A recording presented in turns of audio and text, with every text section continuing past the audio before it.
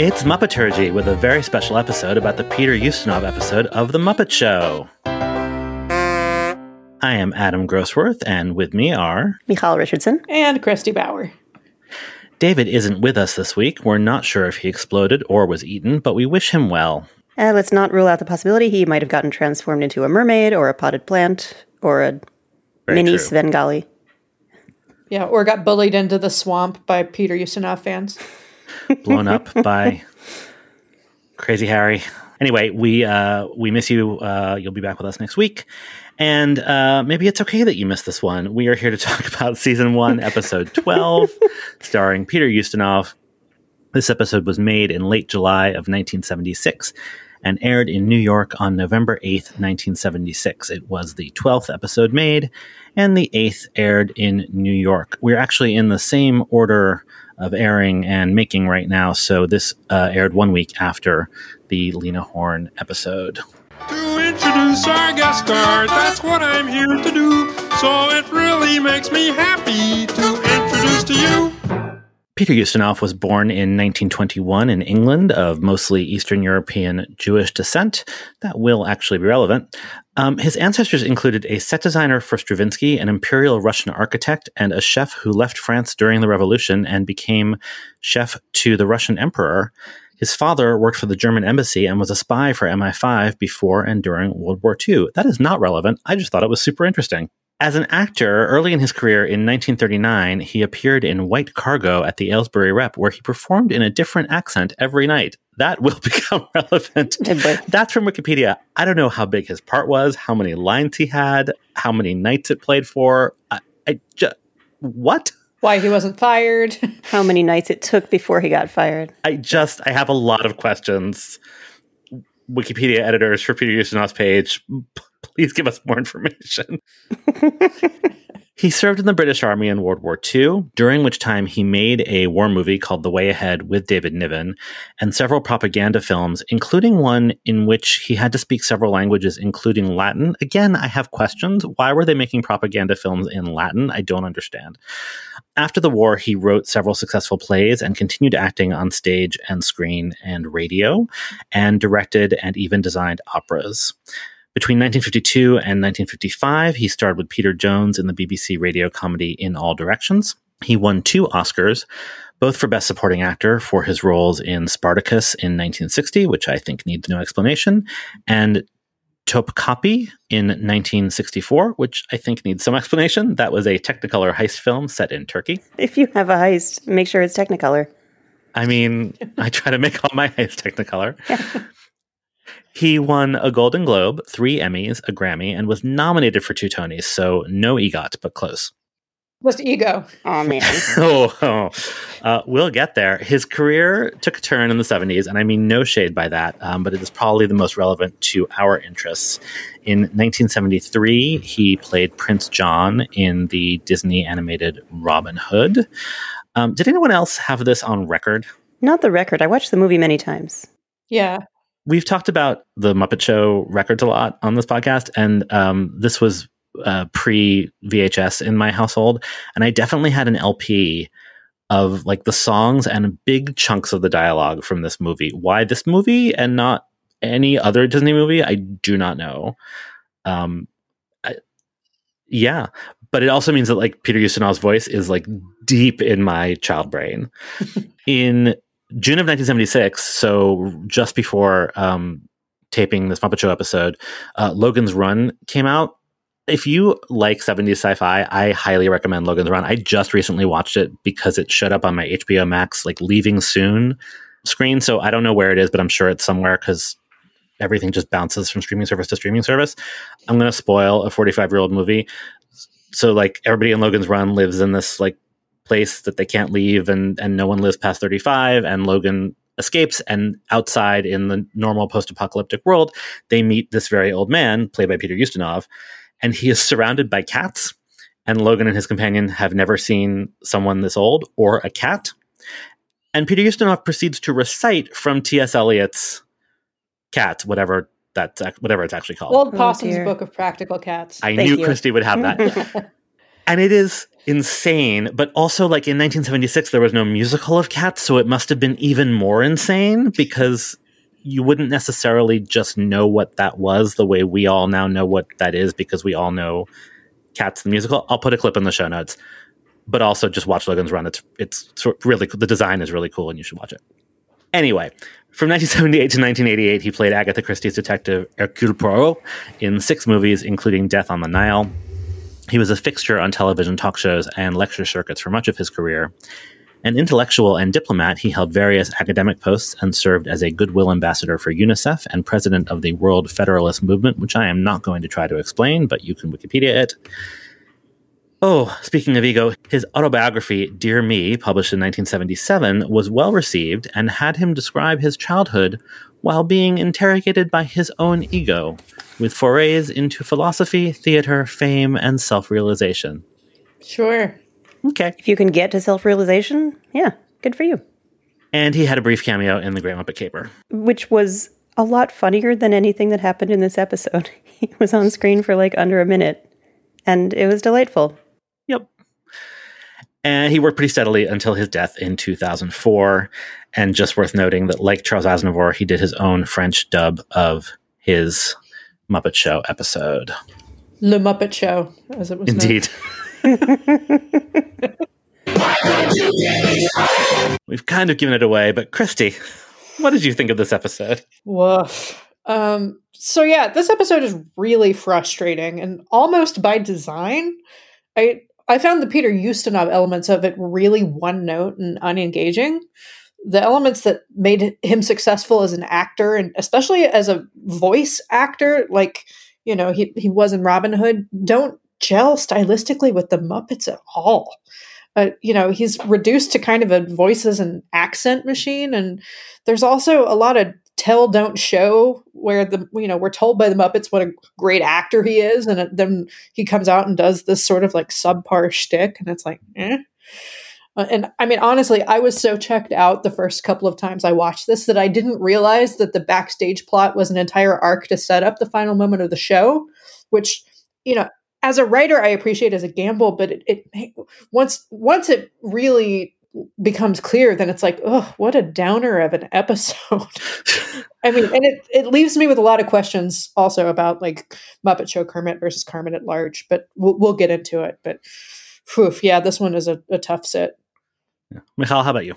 Yeah, same. The backstage plot is just one Muppet after the next telling Kermit how much they freaking adore Peter Ustinov. And I know that he has a list of credits and awards that's a mile long, and I know what it's a setup for Kermit at the end.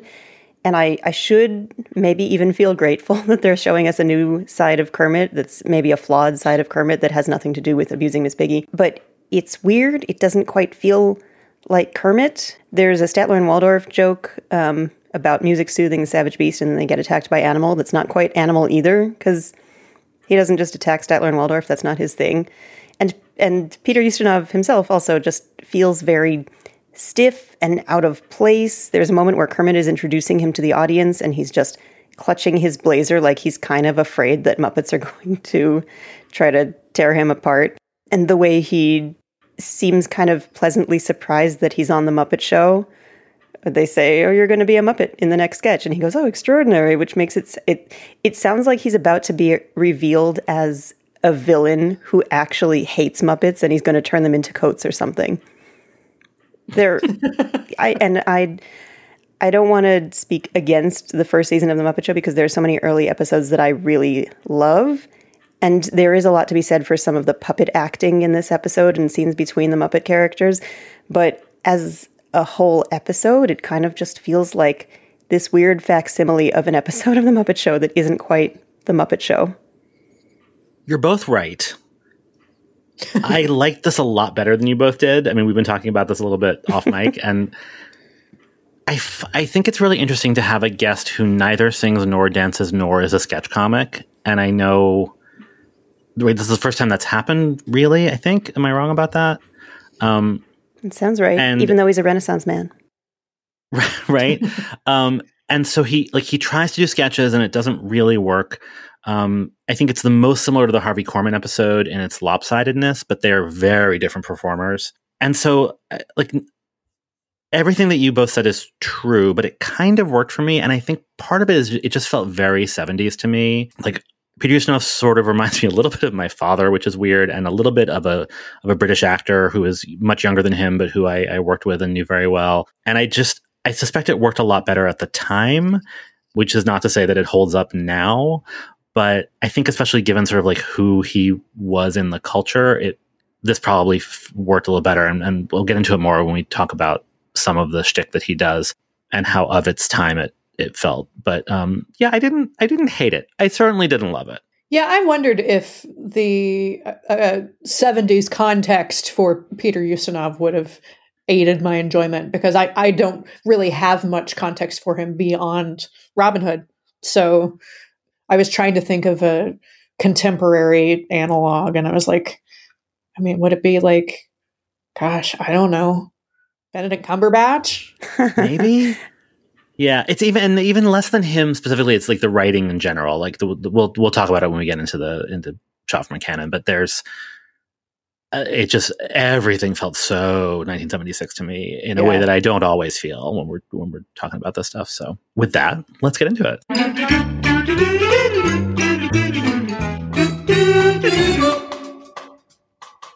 So in spite of having a negative triple threat as a guest star, we do have quite a bit of music this episode. So our friend Chekhov's balloon guy has returned, this time as a conductor.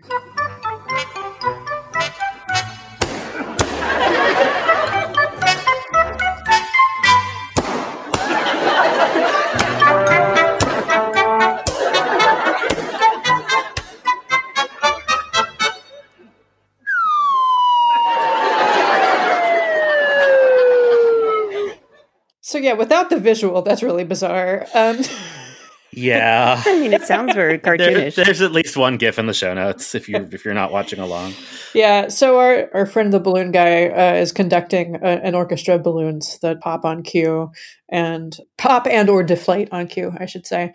He's conducting the balloon orchestra to a piece that is commonly referred to as pizzicato, that is actually a passage from a ballet called Sylvia, by the composer Leo Delibes.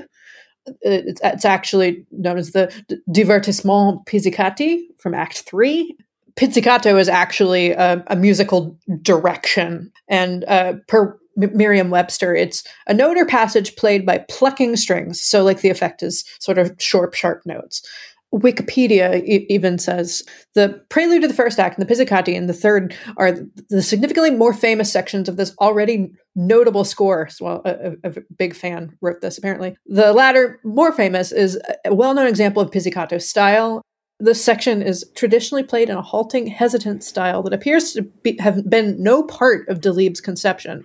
So basically, this is a piece of classical music that has appeared in a lot of cartoons and comic film situations. It was famously played by Chico Marx with an orchestra in the movie Monkey Business, and it becomes a sort of like dueling pianist and orchestra thing where Chico's playing faster, and then he says, "Ha! I beat you that time."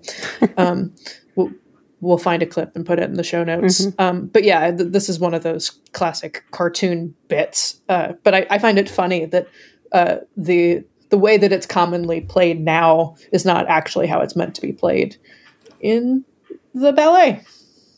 And of course, the whole joke here is it's a performance. It's a guest performance by Evening at the Pops. Yes, which premiered on PBS in 1970. And this is just the wind section. Right. And they are balloons and they pop. That's the whole joke. But, also like the 70s of it all, a mass audience joke about a classical music program on PBS. Can you imagine? Christy, how's his conducting? I was curious how realistic that is. I was so focused on the balloons of it all that I wasn't paying attention, but he definitely had human hands. So yes, I mean it's Jim Henson. It is Jim Henson's hands, and they are both his hands because he doesn't need to control anything else. Yeah, they weren't distracting. I will say that much. Do we know how they pop the balloons? Muppet Morsels didn't say, and I didn't look at Wikipedia. Yep. I forgot to look it up. I was curious while I watched, and then nothing happened. All I know is they must have figured out how to do that one day and thought it was the funniest thing ever. Well, there's a picture of it from 1967, so they've been doing it for a while. Yeah. It's a solid joke. Our UK spot this episode goes to some yeehaw adjacent territory. So play for me a sad melody, so sad that it makes everybody cry. A real hurting song about a love that's gone wrong, because I don't want to cry. Oh, Hey, won't you play another somebody done somebody wrong song and make me feel at home while I miss my baby, while I miss my baby. Up a key! Oh, I love the up a key. Yeah, thing every so much. time Rolf yells modulate or up a key, it's my favorite thing. So this is, hey, won't you play another somebody done somebody wrong song? And if you're thinking it, yes, it is the longest title to ever go to number one. It was a hit for B.J. Thomas in 1975. I think at this point, this is the newest song that has appeared, at least in our timeline so far. It was written by Larry Butler and Chips Moman, who were big country Nashville producer guys. Larry Butler was a session musician early in his career. He played piano on several big country hits like Conway Twitty's Hello Darlin' and Bobby Goldsboro's Honey, and went on to be the only Nashville producer to win a Producer of the Year Grammy. And his most famous partnership was actually with Kenny Rogers. He produced all of his biggest albums. And Chips Moman was also primarily a producer. He produced Elvis's Suspicious Minds, which is his last number one hit. And he was responsible for assembling the band The Box Tops that had the one-hit wonder The Letter in the 60s. And he co-wrote Aretha Franklin's Do Right Woman, Do Right Man. And Wikipedia tells us that it entered the charts at number 99 in February of 1975, and it hit number one on April 26th of 1975. And including the parenthetical part, the title is the longest of any song to top the Hot 100 chart. And it won the 1976 Grammy for Best Country Song. And it was B.J. Thomas's second number one hit. His first one was Raindrops Keep Falling on My Head. And he had pivoted towards country mid-career. And then after this point, he pivoted again towards religious music. But he did find time to sing the theme from Growing Pains. But I found an assessment of this song in a piece on Stereo Gum by Tom Brand that just I thought was very funny. He said, "This is not a complicated song, and it doesn't have all the sharp and finely observed storytelling touches of the best country music. There's a bit of mid-70s dinkiness to it. The ukulele-sounding guitar strum, the weirdly jaunty trumpet that sometimes pops up, but the arrangement mostly nails the Nashville countrypolitan sound with its welled-up strings and its consoling pedal steel murmurs, and Thomas sells it all, his tough baritone keeping things conversational but still sounding wounded. Hey, won't you play another Somebody Done Somebody Wrong song, which has one of the longest ever titles for number one hit, isn't a monumental work, but it'll do the trick." And I would also like to note that Alvin and the Chipmunks covered this on their seminal 1981 masterwork, Urban Chipmunk. I can't. It'll do the trick. It'll do the trick. So I have some questions about the setup of this song. So it's primarily Piggy and Ralph and Fozzie singing with some assistance from Cleveland, and Scooter and Janice are real snuggly for reasons unknown. Yeah. Were you trying to figure out which puppeteer was where? Because yes, there are two characters voiced by the same puppeteer in the same scene. We actually get two Frank Oz's. Finally. So they figured out that they needed Frank Oz as Piggy to sing this and probably to puppeteer it, from what I can tell. but they didn't need Frank Oz to perform Piggy at the dance later. Right. Because I think we got a Richard Hunt Piggy later. But and just in terms of like who's puppeteering who, it could be anyone anywhere because the voices don't necessarily match the puppeteers in this. Mm-hmm. And the DVD pop-ups, actually made a point of saying that this is really unusual for season 1. They really did not start doing this until season 2. This is an oddity and we should not get used to it. There'll be more Richard Hunt Piggies to come. And speaking of Piggy, I find her weeping for Kermit at the end really strange. It's really strange. I mean, has he done her wrong? Is that the implication? I guess so. Well, she says she misses him. Yeah, but the lyrics are, well, I miss my baby, right? And then she says, I miss Kermit so much. But he's just off stage, probably. I got a feeling from because I keep harping on, George and whoever being in these scenes. This felt like a bar sing-along to me. Yeah. Even though it's not, it's clearly on stage, right? They're clearly performing. Like, there's a backdrop. But there's just the vibe of it just felt like a group of friends. Oh yeah, it's very Marie's Crisis. Right, very drunkenly singing around a piano. It's very like Slings and Arrows, right? Like the show's over, they've gone to the bar next door, and so I didn't mind George being there, and I didn't mind like Scooter and Janice hanging all over each other. He's her gay friend, and they've both had a couple drinks. I don't know. It just I didn't question anything in this number, even though you're totally right to. It makes no sense at all. I'm usually the weird pedant. Yep. Yeah, no, it was just the intensity of the weeping and the I miss Kermit. And I'm just like, he's off stage. It's right over there. I don't think he actually went to the swamp, but okay. Speaking of weird pedants, we do get a brand new shot of the audience following this number. Oh, God.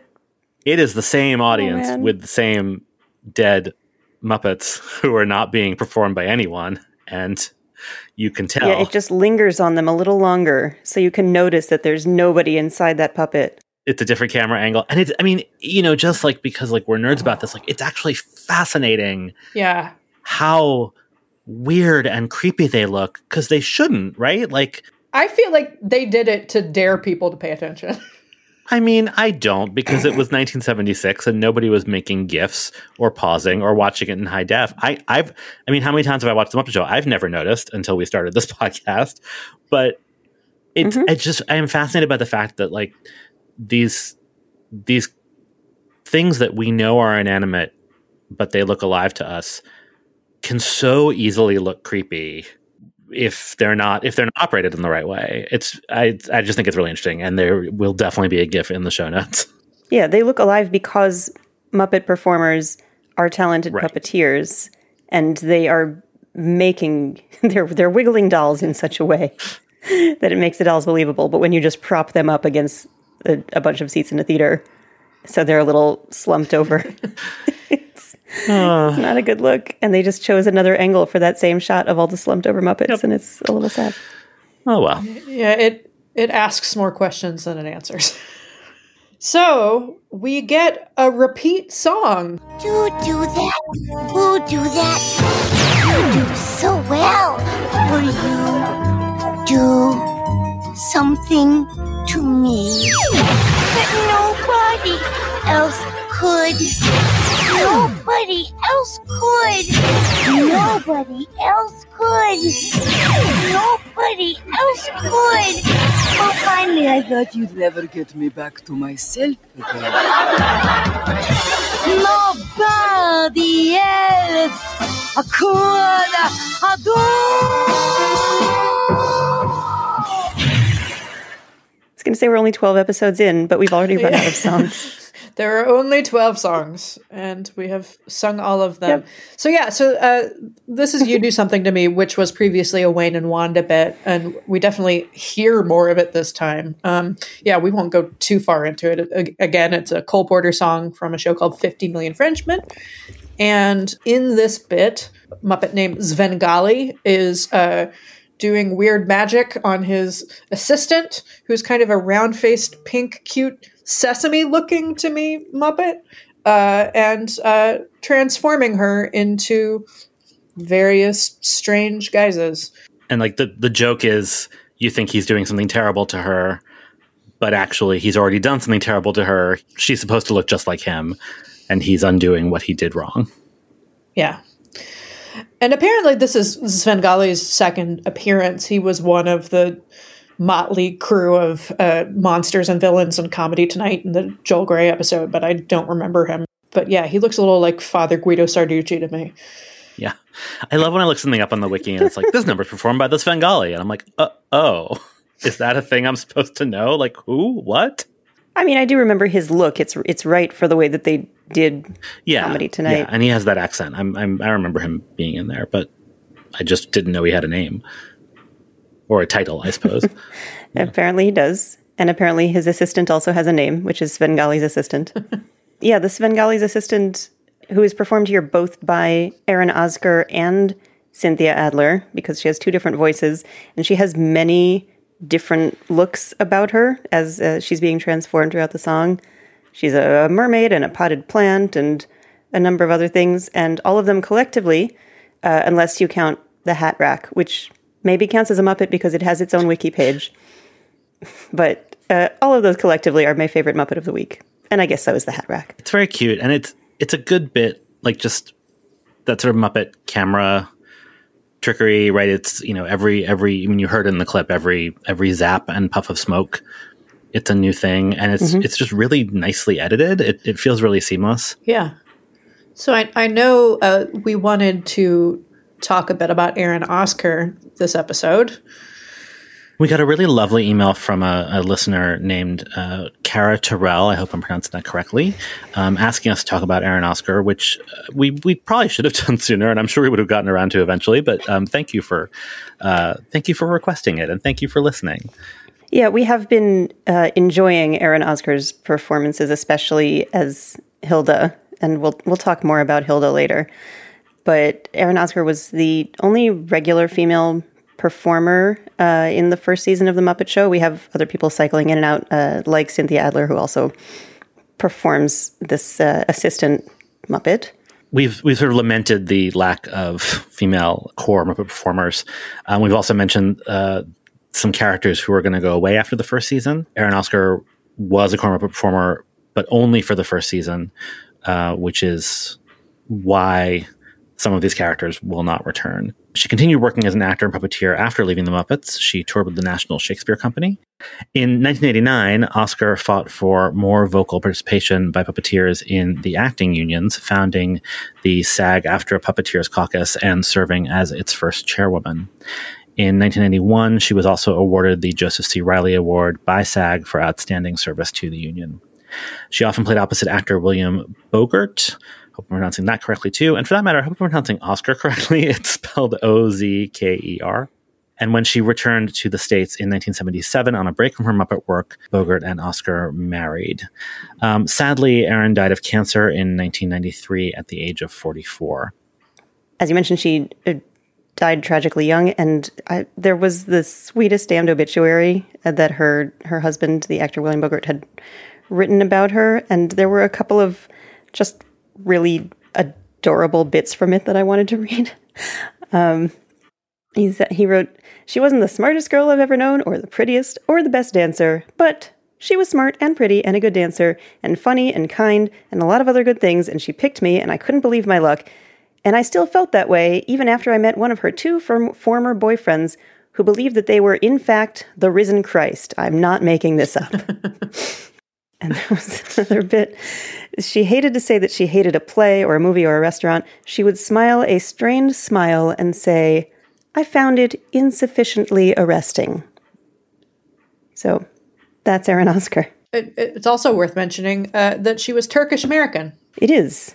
I don't know what her Hilda accent is based on exactly. I know that we will mention Hilda more later in this episode and that we love the squishy face that she makes. But yeah, I don't know where the accent came from. Half of the old costume ladies that I've encountered in my life have had that accent.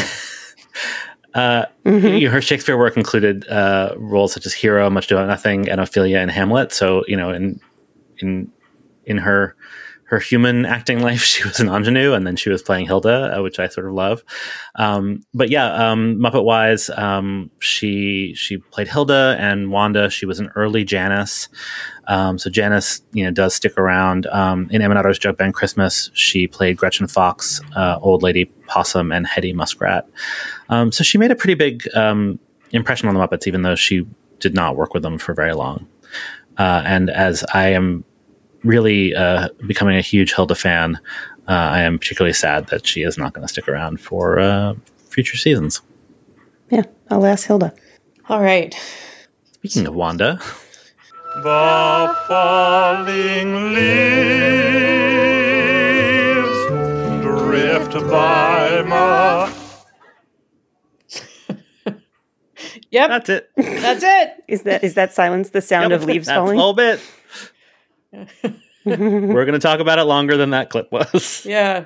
Autumn Leaves is jazz standard par excellence. It's originally a French song by Joseph Cosma. I hope I'm saying that right. I'm probably not. And Jacques Prévert, and later received English lyrics by Johnny Mercer.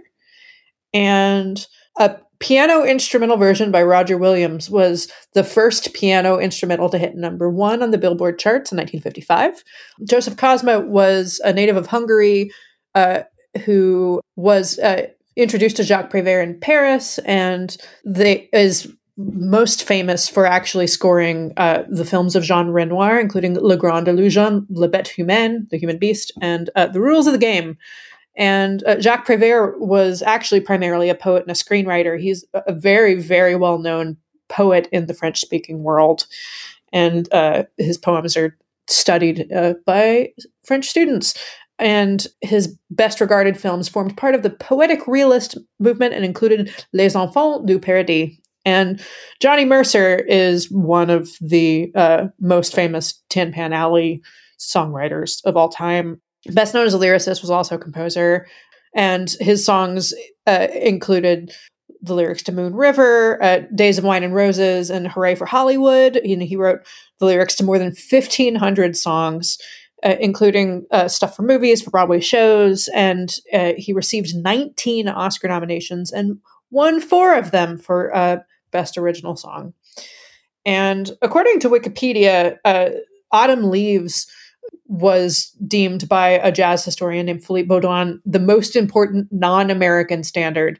And he said that it has been recorded about 1,400 times by mainstream and modern jazz musicians alone, and is the 8th most recorded tune by jazz men. I would add jazz women and jazz people to that tally. Yeah, it's also used often to teach the circle of fifths progression to jazz musicians. So it's a good sort of building blocks if you're learning how to play jazz. It's a really good song that I'm a fan of. And lastly, we get a Muppet classic. It's not easy being green. Seems you blend in with so many other ordinary things. And people tend to pass you over because you're not standing out like flashy sparkles in the water or stars in the sky.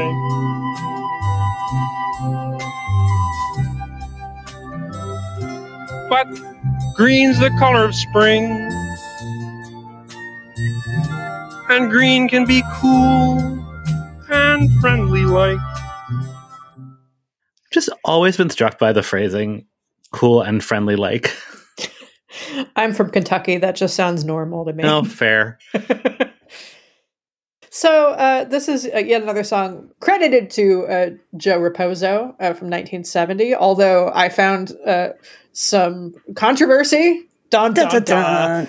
Muppet Wiki says via the book Street Gang that the song, even though it's credited to Joe Raposo, John Stone, who was one of the producers and the primary director of Sesame Street, was the one who asked Joe Raposo to write it and basically kind of give him like a beat by beat, like what Street Gang calls the curriculum goal for the song, and he made lyric suggestions and was in the room as it was mapped out. And later, John Stone's family were like, "Yeah, he probably should have gotten a songwriting credit on that," and he didn't. And apparently, his failure to call Joe Raposo out for claiming full credit was one of the things that ruined his marriage.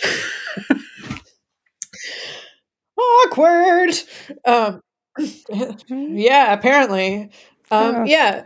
Not easy being This stoned. was Kermit's signature song at this point. He had done it a whole bunch of times on TV. He had done it on Sesame Street twice. The second time with Lena Horne. He'd done it on The Tonight Show. He'd done it on Evening at Pops. Speaking of relevant, on the Julie Andrews special, Julie on Sesame Street, that we'd mentioned previously. And also on a really delightful episode of the syndicated 70s version of What's My Line? And we'll link to that in the show notes. Jim Henson is one of the mystery guests on the episode, and it's just wonderful.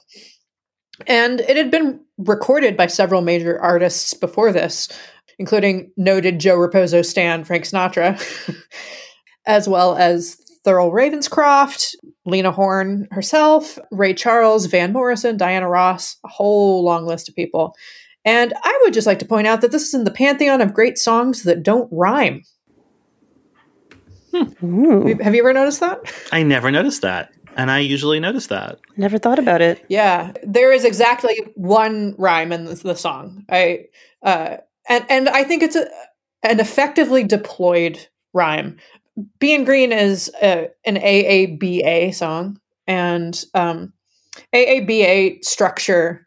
I'm putting on my songwriter hat here for a second. Love Is usually used Please. to show a change of attitude or a change of mood. And so, the A sections, you basically have to have three sections that are structured exactly the same. And then the B section, which comes third, usually is some sort of turn, so that then when you return to the original idea, something's changed. And so the B section ends with Tall Like a Tree.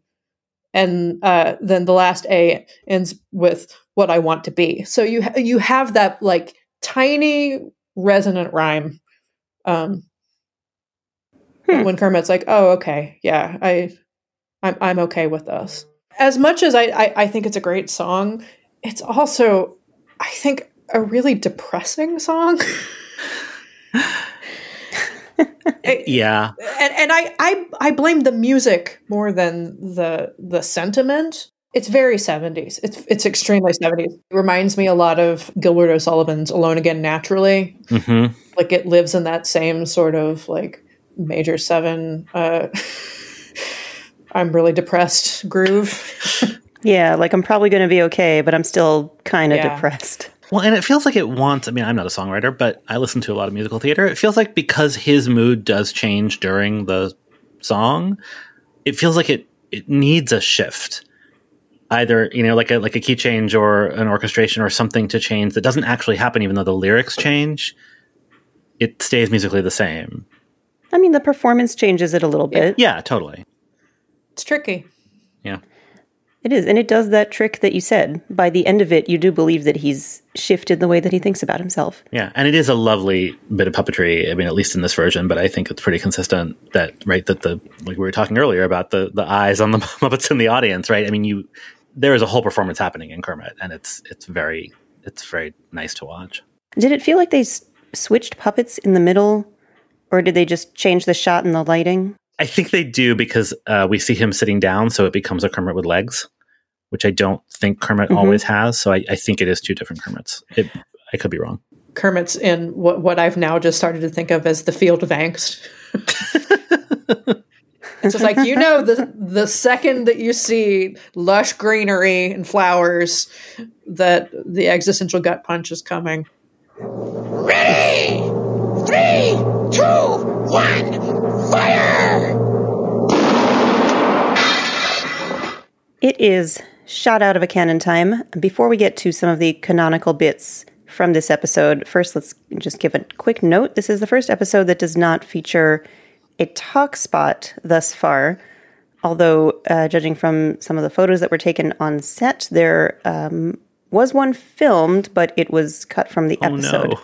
Now I wonder what happened there. So sad. We're also we're now starting to track the evolution of Kermit's yay, and although David is not here, he put this in our Slack as a candidate. Let's see how we feel about it. It's the Muppet Show with our special guest star, Mr. Peter Ustinov. Huh? It feels like thank you. Thank you. How about this guy? It feels like more of a to me, but How do you get in here? Peter Ustinov? we'll continue our investigation. That's more about I'm being yanked backwards against my will. I mean, and then are we going to argue that Peter Ustinov gives a proto-yay himself in his impression of Kermit at the end? It's almost more of, I didn't clip it, but it's almost more of one than this was. Yeah. That kills me. All right. Well, before we get to Peter Ustinov's impressions, let's talk about the backstage plot. As much as the storyline itself is pretty much passable, we can use it. There is some very sweet and very detailed puppet acting happening. So what's happening is that character after character who used to think of Kermit as compelling or their hero or their romantic interest have suddenly turned their hero worship to guest star Peter Ustinov. Fozzie and Scooter each have a lovely moment with Kermit, but let's listen to Piggy and Hilda's clips. Oh, Piggy, I've told you, I don't have any time in my life for any emotional involvement right now. No, I'm talking about Peter Ustinov. Oh. He is a Renaissance man. Oh, well, I am a leg man. Whoops, it's time now to introduce your new heartthrob.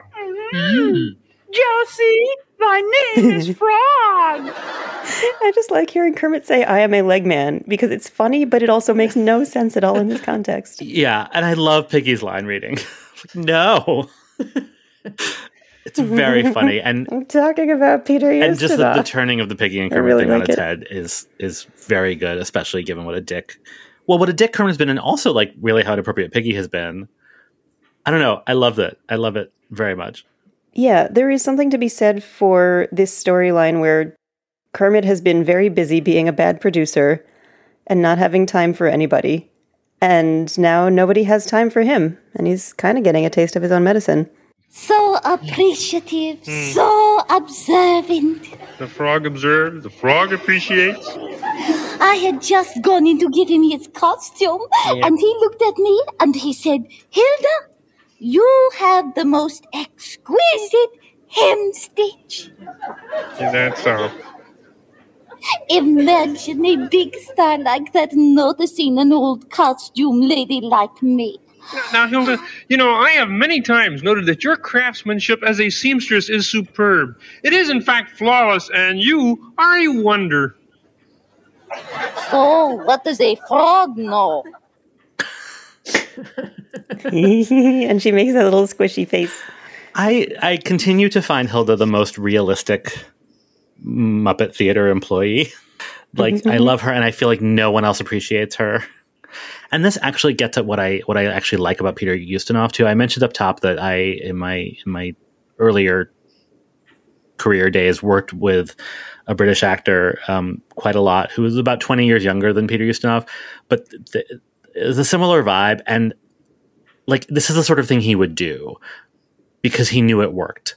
He was probably lying, right? But like, he knew, like, he would find the wardrobe mistress and he would compliment something very specific, like her, her hem stitch, and it would work. And like, I used him as a job reference for the job I have now. And when I got the job, my boss was like, he is so charming. And I was like, yeah, I know. That's why I used him as a reference, and it worked. And I think that's part of what works for me about Peter Ustinov, even when the actual sketches don't, is that is coming through. That's also sort of what doesn't work, is that he's like, I'm great at accents. No, you're maybe not. But, it's all part of a piece. This all raises a giant question for me. And this may be the part of me that went to grad school talking, but What does Kermit want? Great question. It's a valid question. And maybe, who knows, maybe this is the point at which Kermit starts to ask, what does Kermit want? But he hasn't really given any indication that he wants to be a star. You know, up until now, we've only sort of seen him as the beleaguered host / producer / sometimes stage manager, sometimes animal wrangler, fill in the blank. But and he's performed for sure, but there's not really this sense that he really wants to be the center of attention so much as he just wants everything to go okay. And so on one hand, if the thing that they're going for is, you know, subtly, you know, sowing the seeds of Kermit realizing like, oh no, I want something more than being taken for granted by everyone around me, then great. But that's real subtle in the midst of a lot of really not subtle stuff, you know? So are you saying that canonically this is when Kermit first realizes that he wants to get out of the swamp and get out of Cleveland and sing and dance and make people happy and sign a rich and famous contract? Quite possibly. I mean, that even posits a version of things in which the Muppet movie is just one of Kermit's daydreams during this phase of his life. Yeah. Which I don't hate. It's all a fever dream. It almost does. It almost feels like sort of good continuity to me because he's sort of annoyed by everyone, you know, needing him all the time in earlier episodes, right? And like particularly Piggy and Scooter and Fozzie, actually, all of whom have scenes here with him, right? You know, he's like, why, you know, can't you just leave me alone and solve this on your own? But then the second they don't need him, right, his ego kicks in and he's like, wait, don't you need me? That actually feels very real to me. Sure. It feels like a real person, but if you were writing him as a character, then you need to answer what his Well, wants. right, I mean, I think part of what he wants is to be a leader and to be respected, right? He gets no respect, right? Maybe that's what it is. He wants to be respected. Yeah, I don't know. Let's play the Scooter clip because Yeah. What would a frog know? Last week, I was your favorite. Well, we grow, Kermit. We progress. I just saw him in that last sketch. I was on the floor. That's a lousy place to watch a sketch from. I meant from laughter. You see, when I grow up, I want to be just like him. Last week, you wanted to be just like me. I was wrong. Kermit, I'm in my formative years. Oh, if you had a choice, well, which would you choose? Would you like to grow up and be an international star? Or would you like to grow up and be a frog? I'd turn green with envy if I weren't already green.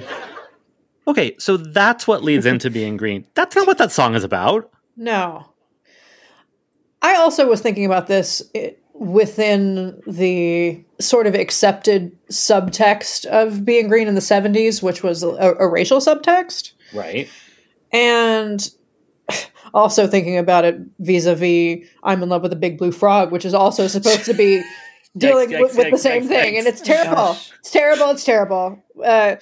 So this is also interesting if you view it through that lens, like view it through like a microaggressions lens. But yeah, but it's tricky. It's tricky. Yeah, it was weird. It's weird. It just felt to me like they didn't know how to end this runner, and they were like, "Well, we've got being green." Oh, I was assuming that they needed to play being green at some point in the first season, and that they needed to write a whole episode leading up to it. That also makes sense. Like I thought that's where this. Oh yeah, plot I came definitely from. felt like Yeah, that's probably more. That probably makes more they sense built backwards, but yeah, Yeah, because nothing Peter Ustinov does on stage right. writes into, gosh, that Peter Ustinov. That too. What a gem. So Kermit is having all of these moments of reckoning backstage, and then does he walk onto the stage to sing Being Green? So it would seem. Do you think? Yeah. He leaves the desk, Yeah. camera right. So yes, it is implied that that's what's happening. Yeah, even though it's part of the backstage plot. Right. It's not the theater of his mind. Right. And the what did you call it? The forest of despair. I got it the Field of Angst, but the Forest of Despair works well. Yours is better. And the Field of Angst is all set up and ready to go for him. Yeah. Is next door to the Forest of Despair. And two doors down from the Bog of Eternal Stench. It's a whole place you don't want to go. There is a moment when Scooter is looking up at the dressing room and says he just wants to be just like Peter Ustinov, when you can see the back of his head and the back of his glasses, and you can see his little eyeballs painted onto his glasses, which is just kind of a weird, mind-boggling thing to look at. It's true. Also, the DVD pointed out during the Muppet Lab sketch, which we'll get to in a minute, that Bunsen Honeydew is one of the few Muppets without eyes, which is a thing I can now not unsee. Yeah. He has glasses, but no eyes. Sometimes that's how it works when you're a Muppet. Yeah. Moving right along, here's a moment that is not canon. I don't know if we've done this before, but Kermit introduces Peter Ustinov to the audience as though he's like a show pony. Like, hey, everybody, it's time to meet our guest star. He's done it a couple times, but without the unfortunate dad joke at the end. He is a man for all seasons, an actor, a director, a writer, plus being a great raconteur. That's French for tennis player, I think. I'm here for that joke. Yeah, I'm not mad about it. So there we've got that introduction just so that Peter Ustinov can look extra awkward and out of place before Kermit tells him, you are about to depict a Muppet. And so here we are with our second outing with Muppet Labs. And our first Muppet Labs was that all-purpose tenderizer bit, which led us to some foul places. Wah, wah. Let's not beat that joke to death. Indeed. All right, let's see if this Muppet Labs gets any better. So it is with incalculable pride that I give you the new robot politician. Yes, this electronic politician will end corruption in government forever. For instance, the robot politician will make an excellent British Prime Minister. Watch. Although the skies are dark. Just keeps going. Nope. It's cringe all the way down. And, I mean, some of his impressions are pretty okay. His Nixon's pretty good. Churchill's good. Yeah, but it does get cringier from there, and a lot of it is very of its time. And for a bunch of my notes on a bunch of his impressions, I just wrote down, oh dear. It's just really long. Yeah. He does a lot of impressions before the robot politician goes on the fritz. There is a great bit that I think is an accident where Ustinov knocks Bunsen's glasses off of his head. And, I mean, they're attached, right? Like, the stems are attached to his head, but, right, they go flying backwards. And, like, Bunsen reacts as a real person would with both hands, which I'm pretty sure are two different people's hands. Like, go to his face and fix the glasses. And it's just such a lovely bit of improv, and it makes the puppet feel so real and alive, and I'm pretty positive it was not at all planned, and it is the best thing that happens in the entire sketch. Yeah, that is so adorable, and I've watched this several times, and I was so busy cringing at the impressions that I didn't even notice that. There is a GIF in the show notes you'll be able to watch as many times as you Excellent. want on repeat without any sound. So. What, you mean a sketch that drops jokes about the SALT agreements of 1972 isn't evergreen? I liked that joke because I'm old enough to get it. I meant to look that up and then to see if it had anything to do with the SALT tax. It doesn't. I'm guessing it doesn't. I didn't look it up. It doesn't. It's just strategic arms limitation talks. There you go. See, and I knew that without looking it up, so I didn't hate it. All right, let's talk about At the Dance. Yeah, there were some okay jokes in At the Dance, and Mildred does a really cute take to the camera. I find that most people don't believe what other people tell them. I don't think that's true. There is a GIF of Mildred's response in the show notes. You can use it on Twitter whenever somebody mansplains at you. Yeah, she turns her head all the way around. We also have that ditzy humanoid dance partner lady who dances with Ralph say a line about the punch bowl that gets her punched in the face. Had a revelation about my distaste for these humanoid Muppets. Something about this Muppet in this scene She looks like a gelfling. You're not wrong. And as much as I love the Dark Crystal, something about gelflings in this context creeped me out. And I think that's what, I don't know. Yeah, there's an uncanny valley thing that happens with the gelflings. I'm with you on that. Shall we talk about post-Dickensian economics? Do we have to? Do we have to? Okay, we have to. Sam introduces two distinguished professors who are going to tell us about post-Dickensian economics. They are not, in fact, distinguished professors. They are Peter Ustinov and Fozzie. And doing a bit, it's a long walk to a mediocre punchline. And in the pantheon of Fozzie's comedy partners, and we all know that the Snowman in Muppet Family Christmas, a TV special from 1987, if you've talked to me for more than 5 minutes, you know that this is the pinnacle of human achievement.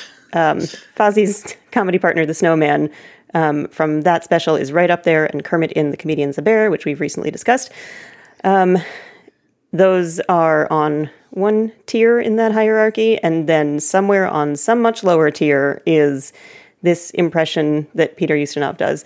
And it made me want to declare categorically that Fozzie should always work alone and never have a comedy partner, but see the above examples. What he shouldn't have is Peter Ustinov doing this kind of passable impression of that one relative that you can't stand and you're pretty sure voted for the previous president and smokes a cigar, is masquerading as a comedy partner and giving us this. It's not even a well-delivered punchline, while Fozzie just loses his mind and yells to the audience about how funny this is. That's not the comedy we need.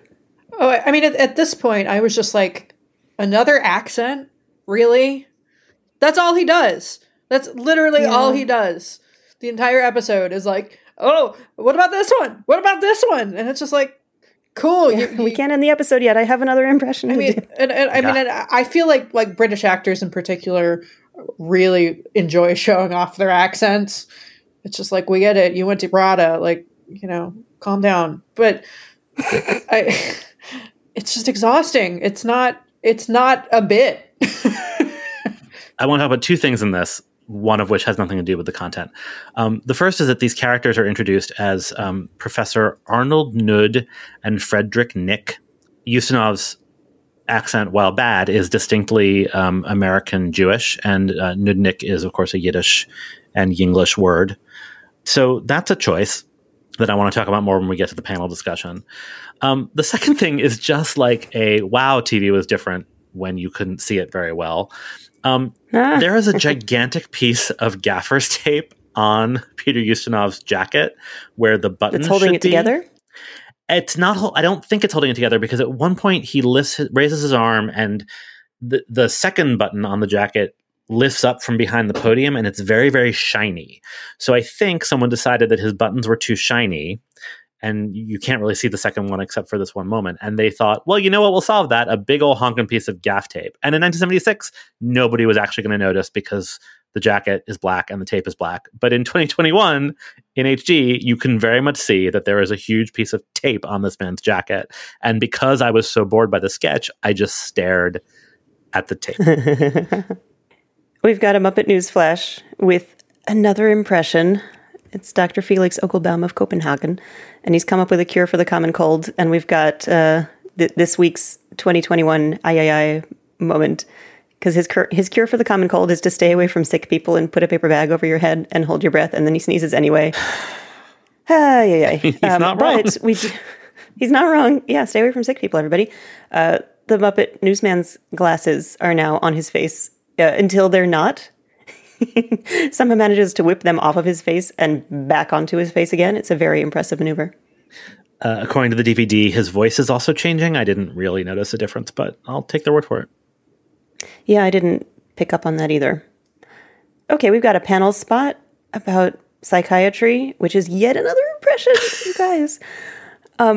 Most of the joke is that Peter Ustinov is a very animated German psychiatrist who aspirates all the P's in psychiatry and spits on Kermit while doing so. And we will talk more about Cynthia Adler next week when we talk about her duck character, but she's playing a character here named Cynthia Birdley. And I'm just going to note that the other day David put in our Slack channel that he was watching The Nanny, and I wondered whether he was inspired to watch The Nanny because of this character. And that's what you need to know about Cynthia Birdley. Oh, you are a practicing psychiatrist, Doctor? Yeah. How long you been practicing? 35 years. Oh, isn't it time you stopped practicing and got on with it? Cynthia, please, don't be ridiculous. No, Mr. Frog. It's all right. Misunderstandings about psychiatry are common. Yeah, I did laugh a lot during this sketch. Give it some credit. This was a funny bit. The Kermit's so cute when he wipes the spit. I mean, it's gross, but it's cute. I have noticed this before, but it really came to a head in this episode with both the Nudnik bit and this. Like, there is such a New York Jewish vibe to a lot of the Muppet Show. I mean, not all of it. And there's a New York Jewish vibe to a lot of vaudeville, and that's what they're drawing from. But I just think it's interesting, right? Because the show shot in London, and Jim Henson is, at this point has lived in a lot of places and traveled extensively, and all of that. But he is, sort of famously from, like, not just the South, but kind of like middle of nowhere South, and a Christian Scientist. So I assume a lot of this is Jerry Jules' influence and Frank Oz's influence. But like this sketch in particular, I mean, the Cynthia Birdley character, as you note, is like extremely, Fran Drescher before Fran Drescher.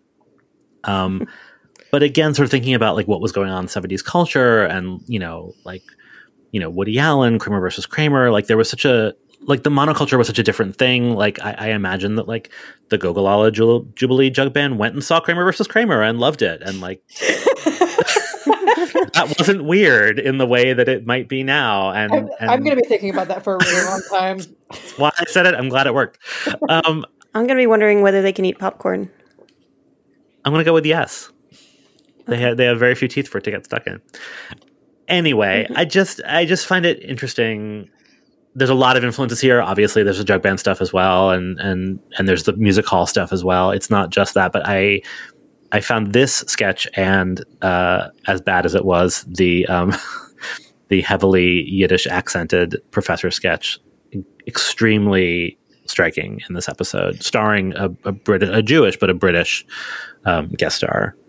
Very notable. It was a lot. It was a lot. I just wanted to note that Cynthia Birdley struck me as being like if Fran Drescher cosplayed as Marsha Wallace from the Bob Newhart Show. It's like whatever the middle ground between those two people is, that's what she reminded me of. There's also a Gestalt Gesundheit joke that I'm sure killed in 76. Right. It kills in my house still, but that's my house. So there's this very strange bit that opens and closes the episode, which I found very charming, and it's very possible that you disagreed because we disagree about this episode, but let's just listen to it and see. But I was going to sit down on my dressing room chair, and it walked away. Oh, well, that was a Muppet. See, that chair is married to the show's writer. Who's the writer? The Hat Rack. This show was written by a hat rack? It's most extraordinary. Oh, well, you see, anything can be a Muppet. In fact, in this next sketch, you are going to be a Muppet. I am charmed by the idea that anything can be a Muppet. I mean, I do like their commitment to the bit that the Hat Rack got a credit at the end. I've just been talking to your show's writer. He's a man of many talents. He's there with an actual hat rack. Yes, wears more than one hat. Hi, Peter. Hey, listen, it's been great having you, although I must admit I've been a little bit jealous. You have? I'm jealous of you. I've always wanted to be a frog.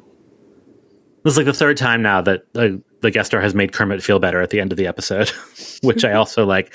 And then they're so committed to the bit that they actually put "and the Hat Rack" at the end of the writing credits, which, again, like in 1976, who's even going to notice that? It goes by so fast. But it's there, and I love it. And, in a not great episode, it was a nice way to end. Thanks for listening to this episode of Muppeturgy. Join us next week for our discussion of the Bruce Forsyth episode. You can find us on Twitter, Instagram, and Facebook at Muppeturgy or on the web at Muppeturgy.com. If you like what we're doing, please spread the word and offer a rating or review wherever you get your podcasts. Our theme music was composed and performed by Christy Bauer. Our show logo was created by Todd Brian Backus, and this episode was edited, as always, by David Levy, even though he exploded. Christy, please tell us about the song. Yes. I mean, green contains multitudes. No, let's just keep naming off meanings for the word cool. This podcast. Yeah. Oh, let's not.